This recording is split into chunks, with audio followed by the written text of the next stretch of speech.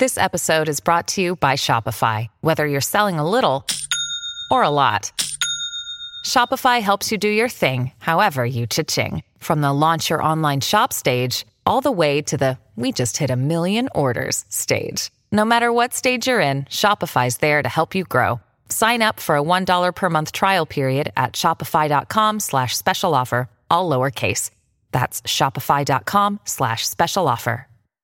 With threats to our nation waiting around every corner, adaptability is more important than ever. When conditions change without notice, quick strategic thinking is crucial. And with obstacles consistently impending, determination is essential in overcoming them. It's this willingness, decisiveness, and resilience that sets Marines apart. With our fighting spirit, we don't just fight battles, we win them. Marines are the constant our nation counts on to fight the unknown. And through adaptable problem solving, we do just that.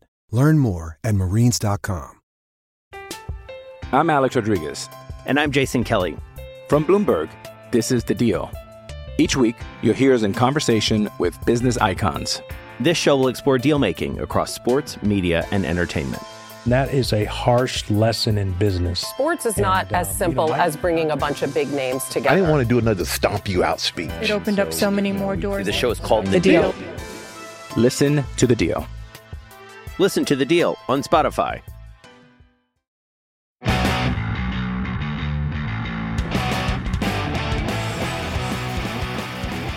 Hey everybody, welcome back to Garden State of Hockey.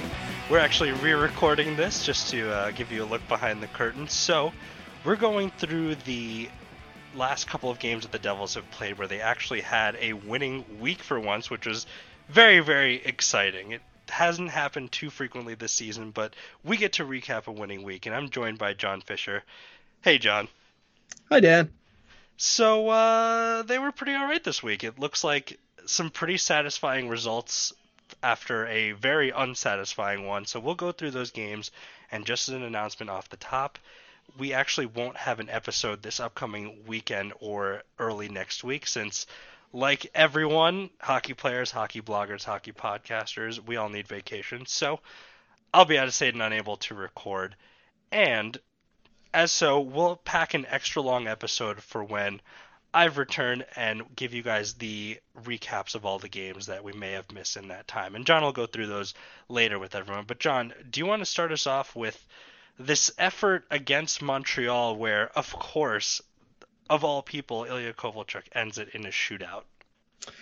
Well, they mentioned on the MSG broadcast that Ilya Kovalchuk is one of, if not the greatest shootout taker in Devils history and one of the better ones in NHL history. So, yeah, he scored, and it was not fun to witness. It meant the Devils lost the game.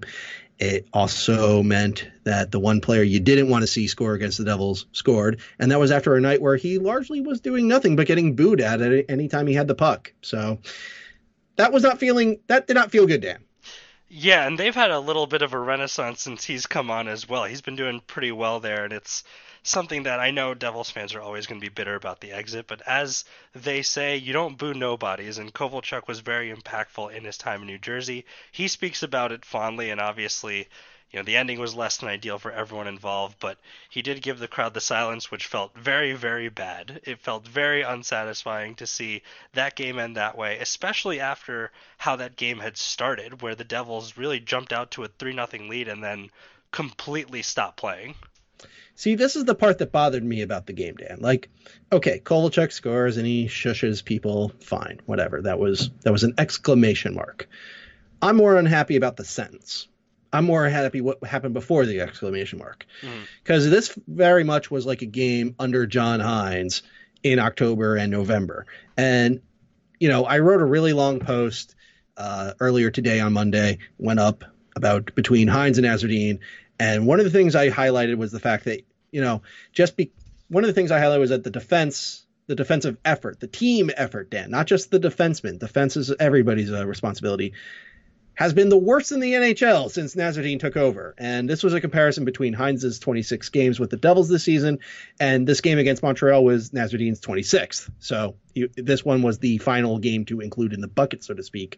And it just encapsulated a big reason why Nasreddine, I don't believe, is a long-term answer at coach. And more importantly, that the Devils really haven't improved all that much. They are more offensive, yes, but they are so defensively deficient. And we got to witness that in the 4 goals against that were all scored in a row before Palmieri scored his last-minute equalizer to salvage the game. It was very much one of the worst third periods the Devils have had under Nasreddine. And if it wasn't for Montreal taking a too many men on the ice penalty while the Devils had an extra skater on the ice with the goalie pulled, maybe the Devils would have lost this one in regulation. And it had shades of October, November written all over it. It was really the typical hallmark of, okay, this game's actually going pretty well. Things are pretty exciting. They look solid. And then all of a sudden they start sitting back, and Montreal 4 unanswered goals, like you said. And Palmieri, again, has to tie it up late. And I think he's actually done that several times this year. And if not for him, they're in an even worse spot than they're at now. But they go to a shootout and extend past regulation for what was the 3rd straight time at that point. 4th straight time. Wow. So they are rolling along with these extra time games and generally not doing well on them, and it's stuck here as well, as Montreal, like we said, took it in the shootout. Right. But I mean, the thing here is that the Devils caused their own issues. I mean, I know in the last episode, the last Monday episode we recorded that went up last Wednesday, I ranted that, if it's not Subban, then it's somebody else that makes a big mistake that cost him. And in this very game, Palmieri causes the turnover during a power play that led to Joel Armia's shorthanded goal. Later in that same second period, Nate Thompson torches Will Butcher, and Domingue just doesn't make an attempt to stop him. So Thompson pulls off a move I didn't know he could make to make it 3-2. I'm expecting Nasreddine to rally the troops, so to speak, throw the trash can around, or at the very least get the guys to realize, hey, we're better than this. It was 3-0. It's now 3-2. Let's get out there and, compete with these guys. We've done it in the first period. Let's go and compete. And instead they come out with their lamest performance. Carrick makes a big mistake that leads to the equalizer. And then on the very next shift, Montreal pins them back, another shift of getting pinned back. And oh, look, it's now 4-3. You're losing. And it's like, what in the world happened here? Mm-hmm. Did we have a coaching change behind the bench? Did Nasreddine bust out Heinz's old notes and say, well, it's the 3rd period, so get out there and not try? Right. It was appalling. I mean, I'm more mad about that than I am about Kovalchuk scoring in the shootout, to be honest, just because with any coaching change, you expect the team to make some changes. And this was a case where it really felt like not much has changed since then. Mm-hmm. Frustrating, definitely. It was, like you said, it was like watching one of the Heinz efforts from this season early on as the Devils just continued to blow lead after lead. And you'd think that after seeing a result like that, they would be demoralized going into Philadelphia, where they've had really, really tough results up to this point before this game came through. And they get in there, take 19 shots on goal. They got outshot 46-19 and won somehow 5-0. Like the Philly fans can't even really blame their team for the effort, since Blackwood stood on his head, and while the shots weren't the highest quality, they still put 46 of them on goal and limited the Devils to just 19. This was a case of a team being completely sunk by bad goaltending. Well, yes, the Flyers were definitely let down by Brian Elliott, and I mean, by the time Alex Lyon got into the game was out of doubt. It was already 4-0 when he came in, and he gave up 1 goal on 2 shots. I mean, it was just bad goaltending all the way around. The thing is that Philly, I don't think, played that good of a game. Like, they were losing pucks behind the blue line, so the Devils got a free zone exit thanks to the Flyers. Guys were just sort of not finishing the plays even when they would move the puck laterally. Blackwood had more than enough time to get over to make a save, or the Flyers would just straight up miss. The closest the Flyers came to scoring, the puck bounced behind Blackwood. It was laying at the left post. Voracek slams the puck as hard as he can. It goes off the post, slides by the goal line, and then Subban touches it out shortly before he gets whistled for a penalty that he deservedly took. I mean, the Devils, the Flyers had opportunities, but at no point did Blackwood have to play one of these games where it's like, oh my goodness, look at all the highlight reel saves. It was just like, here's 46 shots, which is a lot and not good for any team to allow. But it was not like, you know, batten down the hordes and, start, praising your local deities as far as whether, that you got to see Blackwood play out of his mind tonight, because he didn't. He just played solid, and that was enough. It was just one of those classic games where you do a lot right, but it's not good enough, and you end up getting messed up because you failed at the other end so badly.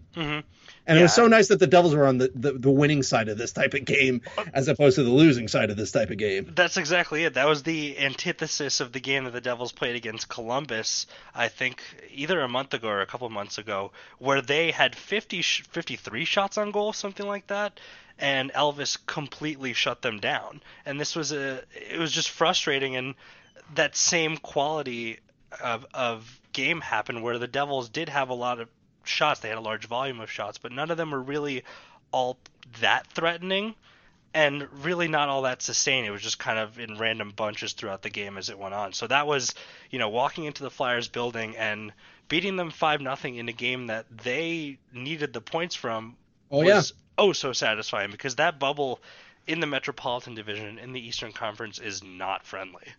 No, not at all. And if you're a team like Philadelphia or Columbus or Carolina or Florida or Toronto or the Islanders, notice that I mentioned a whole bunch of teams. That's how wide the bubble is. They cannot afford to lose or drop points to the 14th or 15th place team in the conference. They just can't. Like, if you're really a playoff team, you need to beat up on the lesser teams. And the Devils went out there and absolutely stunned the Flyers. Coleman scores 13 seconds into the game because the Flyers didn't want to defend him. And then the first shot of the second period, that's a goal because Severson turned into Scott Niedermayer for a shift, and it was wonderful. It also gave Blackwood his first NHL point. And then in the third period, Zacha leads a 2-on-1 shorthanded for the Devils' first shot of the period, which was a goal through Elliott's gaping 5-hole. And then the second shot of the third period is Miles Wood going off on a clear breakaway because Shane Gostisbehere lost the puck on a keep-in and beats him 5-hole. And then 7 minutes later, Lyon gets his first taste of the puck, his first shot against, and it's Wood torching Philip Myers and Travis Anheim for another goal. I mean, you couldn't ask for a more a more wonderful result, despite the lack of volume and ice being tilted in that direction. And at the same time, anything that could have been any more infuriating to be a Flyers fan, because it's not enough that the Devils dropped a 5 spot on you, but they did it with just 19 shots, and they basically just kneecapped your goaltender save percentages even further in the process. It was a joy, Dan, to watch this game and hear the booing just increase as the game went on.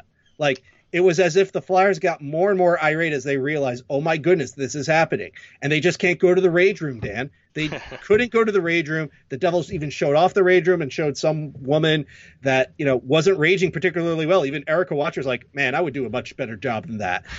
Like, it's not good when the sideline reporter's dunking on some, woman who's like, oh, I get to smash this cup with a hammer, and that makes me feel better about the Flyers. Apparently so. I mean, that's the type of game it was. It was glorious regardless of how the performance went. And, I had a lot of fun watching it despite how much of the game was played at the Devils' end. Yeah, I mean, it felt awesome. And Zacha just looks completely invigorated since Elias has come back in his most recent stint to reunite with the 2000 alumni team.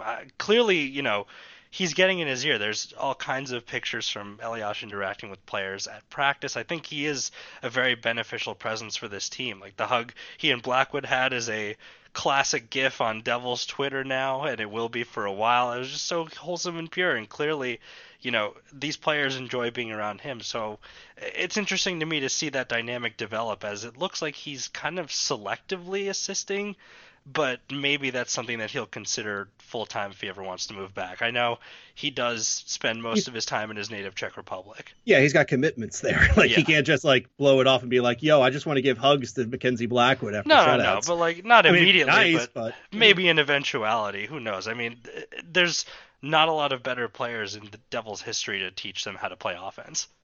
True, and also just to help out with the general principles of the game. But speaking of that hug, Dan. Yes. You know what caused that hug? Oh, what caused that hug was Mackenzie Blackwood's second instance of back-to-back shutouts in his career. As the LA Kings came to town, Blackwood stood strong as the Devils and Kings both slept through the first period. The Devils got all their scoring done in the second. Yes. And just like that, Blackwood walks away with, something like 83 saves in 2 games? Yep. They had 37 by Los Angeles and 46 against Philadelphia. Impressive showings for Blackwood. And the thing with him is that there seem to be weird patches where he's really, really, really, really good, like sometimes even for a whole month, and then he'll have a couple of stinkers back to back, and it's hard to tell if it's because of how bad the team is, but there are some legitimate pucks that, if he's having an off night, they're stoppable. So he needs to find that level of consistency, and I'm not asking for shutouts every single game, but at least a level where, he can maintain 1 or 2 goals allowed rather than spiraling out. And this stretch that he's had recently where the Devils actually have a point in each of their last 6 games, he's been particularly good. Well, except true. for that one game against Nashville. Yeah. Well, I mean, truth be told, Dan, every goaltender, even the very best goaltenders, are going to have nights where they just get shelled. I mean, that's just a fact of life. You have a bad night, and in your position, if you're a goaltender, a bad night is, well, the light behind you is going to light up a lot. I mean, that's just the nature of the business. So I'm perfectly fine with how Blackwood is playing overall. This is a big reason why when I look at stats, especially for players, I like looking at larger samples than just like 1 game or 2 games. It's like 10 games, 20 games. That gives you a better indication of how they're doing overall. So yes, Blackwood had that bad game against Nashville, but even when you include that game against Nashville, under Nazardine's first 26 games, Blackwood has posted a 93 save percentage in 5-on-5 play, something Hines never got earlier this season. And at the same time, it also indicts Nazardine because you got great goaltending and you won 9 games. So, 6.5 dozen of the other. But against LA, it was similar to the Philadelphia game where while the Kings had 37 shots on net, not a lot of them were high quality. I'd say they were a little bit better than Philadelphia in that regard. The Kings are this odd team. They're like Carolina from a couple years ago, whereas they're a very good 5-on-5 team from a rate standpoint and an expected goal standpoint. They just can't score goals. They can't stop goals, and they're bad on special teams, just like the Carolina Hurricanes of a couple seasons ago. And unfortunately, unlike the Carolina Hurricanes from a couple seasons ago, LA's roster is getting kind of old, and they're really transitioning to whatever their future is going to be. That being said, the Kings played a structured game for like 1 period, and then things fell apart in the second period, and then it was just basically, we'll just go with it. And fortunately for the Devils, they scored 3 on Cal Peterson. Great pass by Severson set up Gusev for a one-timer in the second period to open it up. Coleman converts a power play in the slot from a feed off Wayne Simmons. And then Andy Green takes a shot, and it's deflected by Jack Hughes, and then deflected again by Kyle Palmieri. That made it 3-0. And even at 2-0, you got the sense that this game was kind of over. And at 3-0, it definitely felt like it was going to be over. Kopitar had a big opportunity a couple minutes after Palmieri's double deflection. He got fouled by Severson during a penalty kill. The refs gave him a penalty shot. Blackwood stopped it. Blackwood stopped everything else, and again, there was a couple times where maybe the Kings would have gotten fortunate with a deflection or what have you, but the Devils, unlike the Philadelphia game, kept the Kings more than honest. They attacked in response. They put up 34 shots themselves. I would say the Devils were a lot closer to making it 4-0 as opposed to making it 3-1. Mm-hmm. So, I mean, it was a much better effort overall, and Blackwood, again, fully earned his shutout. It feels good to be a Devils fan over the last 2 games. Yeah, and it's one thing to shut out the Kings, who are one of the few teams that are in a position that's lower than the Devils in the standings, but it's another thing to shut out a team that has playoff aspirations and to do it in their building. So a good little run here for Mackenzie Blackwood. And in our previous recording, we waxed poetic about Blake Coleman, how he's scoring in all situations. Basically, to summarize all of that, I don't believe that he should be traded. I think he represents a good conduit, but there is no denying that given his current contract situation and given the landscape of what the trade market looks like, and who is available on the trade market and for what price, he could potentially fetch some serious value, but it would be very, very tough to see him leave just as he's found a scoring touch, and now, with this power play goal against LA, he can do it in all situations. Yeah, and absolutely, again, I'm glad that the Devils coaching staff finally realized that, your power play isn't all that great anyway. So, I mean, what do you got to lose by putting your team's leading scorer on the power play? And he'll get his opportunities, and look, he can score. The team's leading goal scorer can score goals, Dan. It's amazing. Must be nice. He's got 21. Like, he set a career high last season with 22. It's game 54 for him. So, I'm pretty confident he's going to break 22. He's got a real shot at breaking 30. Mm-hmm. The thing about Coleman is that, as you said, his contract is incredibly favorable. And because the scoring is definitely what's going to draw a lot of interest. But even if the scoring dries up, he's still going to be an effective penalty killer. He'll be an effective depth forward for those tougher matchups. If you need some help defensively, he can draw calls even. He may take a couple more than you may like, but if you want a hard forechecker for your penalty kill, you can't ask for anything better from Blake Coleman. And on top of that, Dan, since Nasruddin became head coach up until the Montreal game, Coleman has had more shots on net than everyone in the NHL except for Max Pacioretty. He has as many shots in this 26-game time span that I did for this post as Alexander Ovechkin. And this is a guy who only recently has gotten a little power play time. Keep in mind, a little power play time. But Coleman has continued to find ways to average close to 5 shots a game. And that just speaks to how well he's playing and how he's functioning in this current system. But I can easily see how other teams may use him a little differently. But he'll still find success because he's the type of hardworking player that you want younger players to follow and at the same time get fans into. This is a long way of saying he's playing really well, and I hope the Devils don't trade him. I'm Alex Rodriguez. And I'm Jason Kelly. From Bloomberg, this is The Deal. Each week, you'll hear us in conversation with business icons. This show will explore deal-making across sports, media, and entertainment.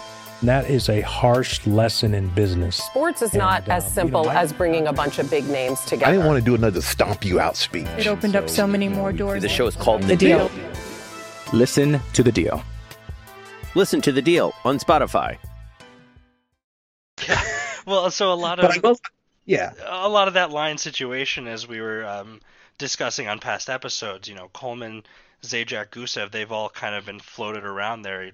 In fact, Zajac may or may not have been asked to waive his no trade clause. But that all being said, a lot of what happens with these guys specifically and a lot of the financials involved with them does depend on what happens in the next few weeks. As either, I can't imagine they're going to pay Wayne Simmons $5 million again for this production that he's had here, but I'm sure they like having him around the locker room in general. So who knows what's to come with him in the offseason or what his value is in the market now. But Vatanen is going to be a hot commodity. Defensemen just keep going down. The Hurricanes lost Dougie Hamilton. The Blue Jackets lost Seth Jones.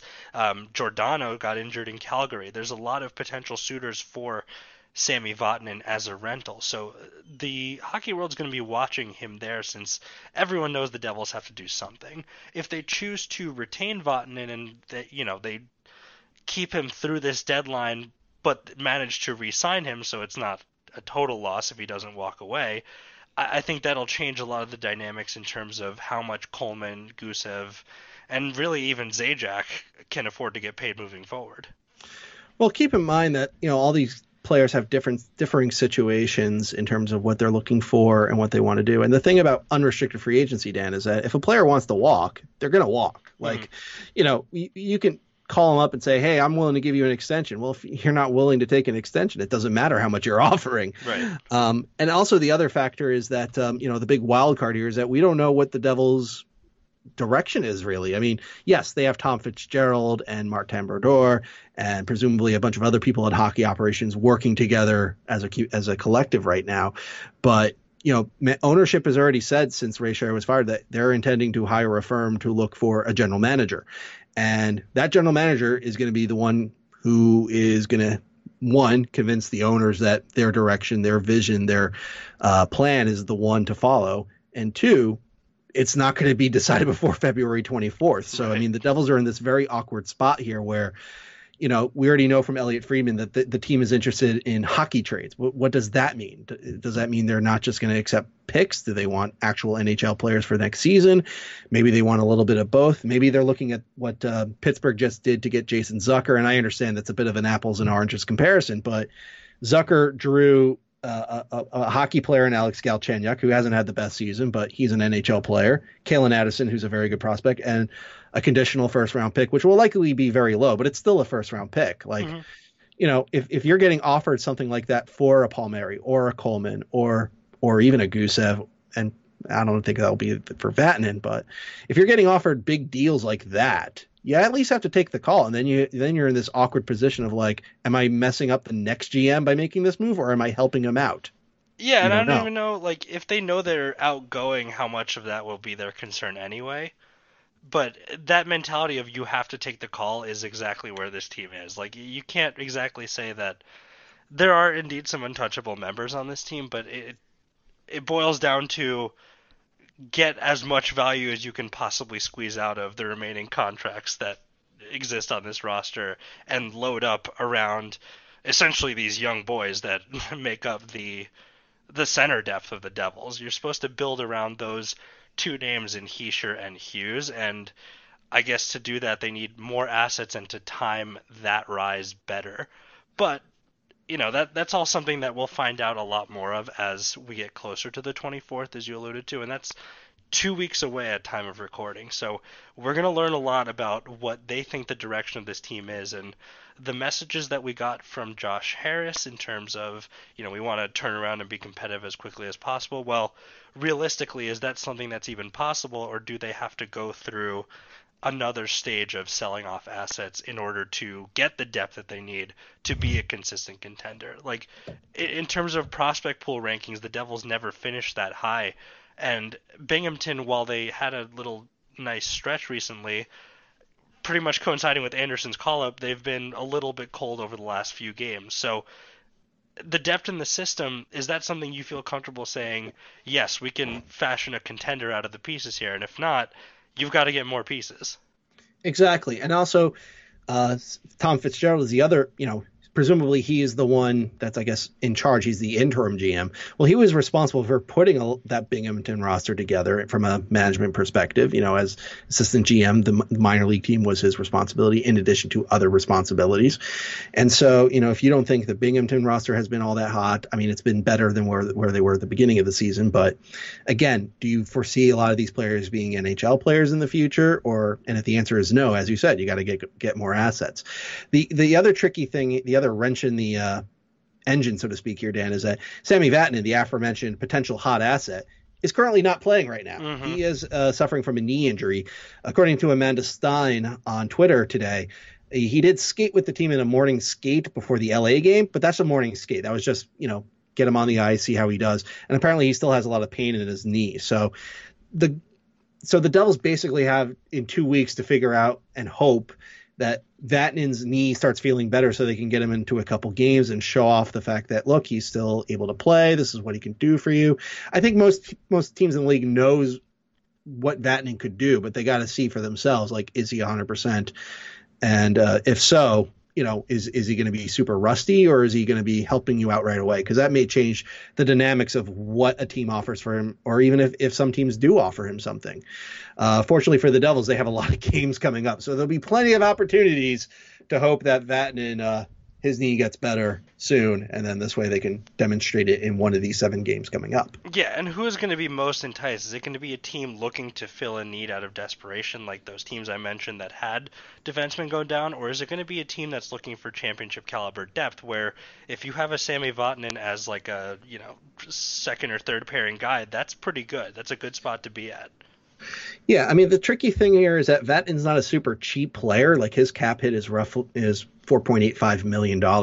Granted, at this point of the season, a team's not going to be on the hook for paying all that salary.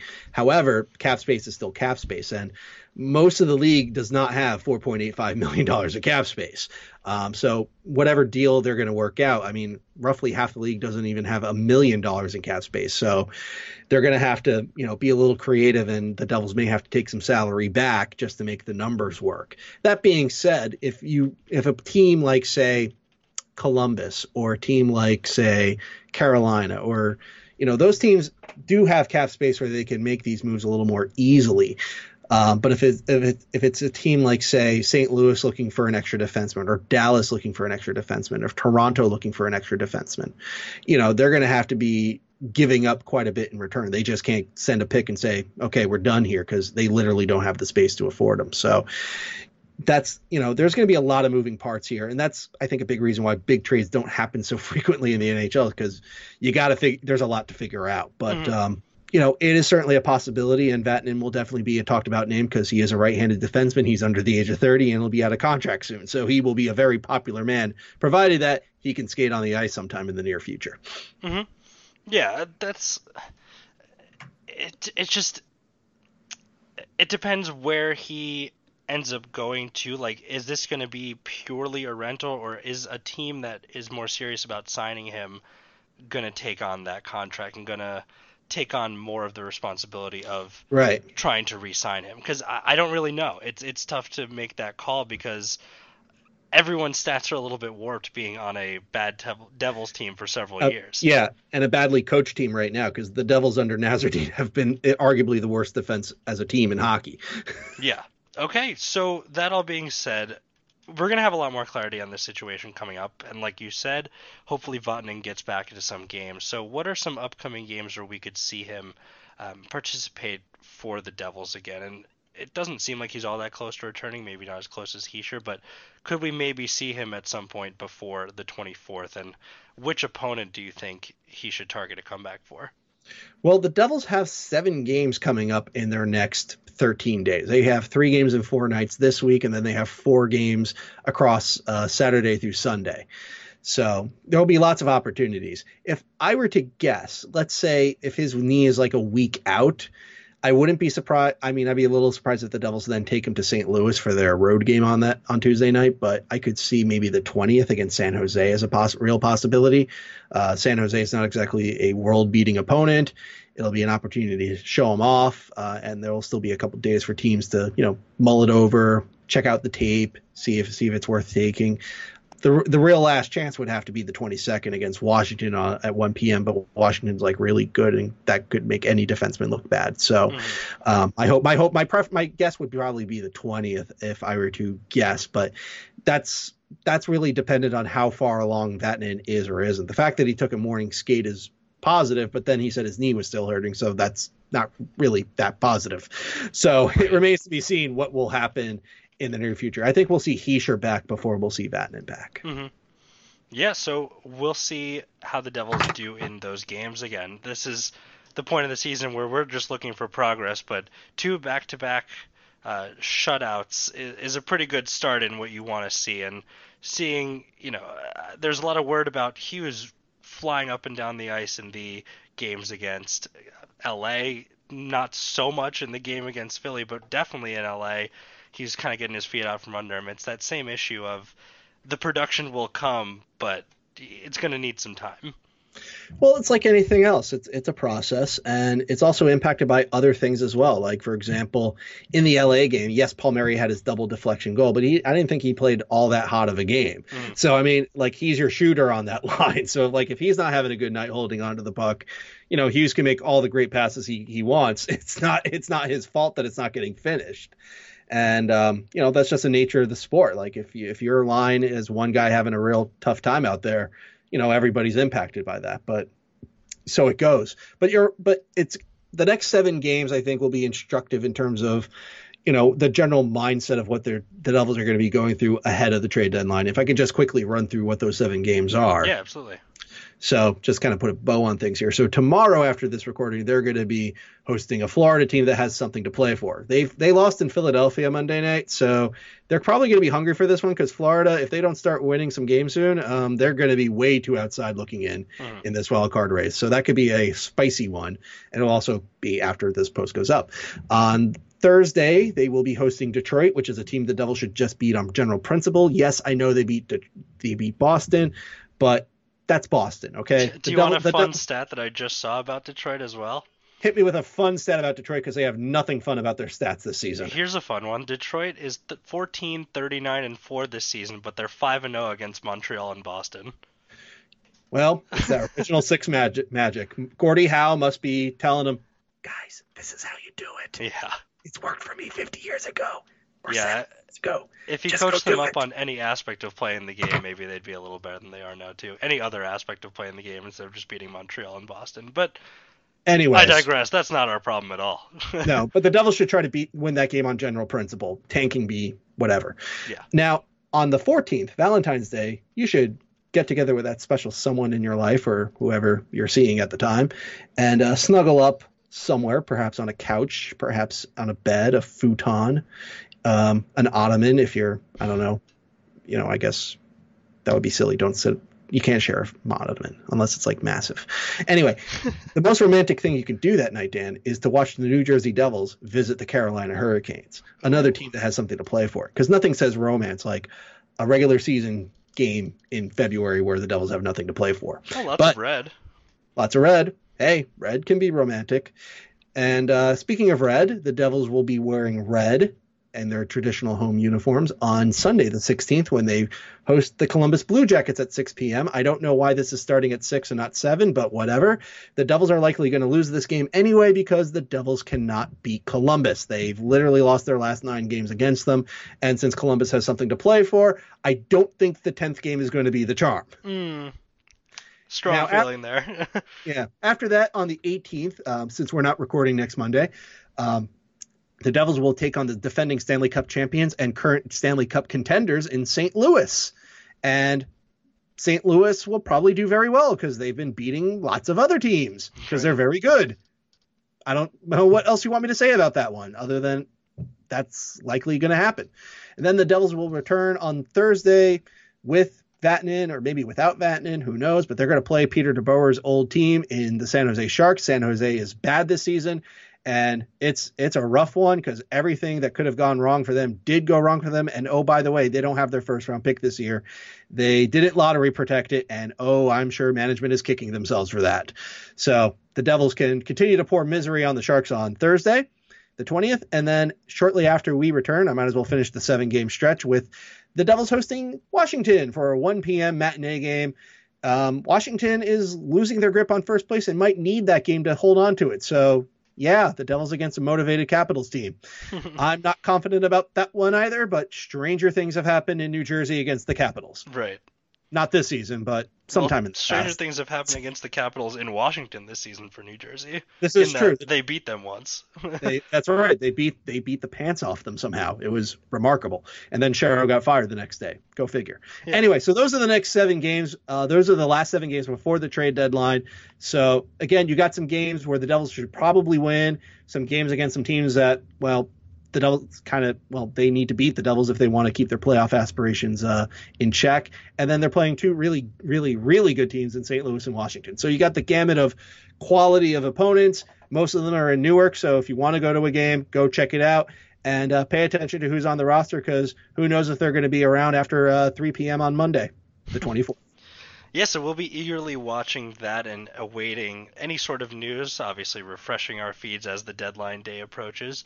But we'll navigate you through all that, and we'll have much more deadline talk upon our return. So just as a reminder, we're not recording next week, but we'll be back Saturday the 22nd with a new episode after this one that comes out on Wednesday. But again, thank you for listening. We appreciate the time here. And keep on watching the Devils. Let's all hope for the best and have a great rest of your day or night. Whenever you choose to listen to this, let's go Devils. Go Devils.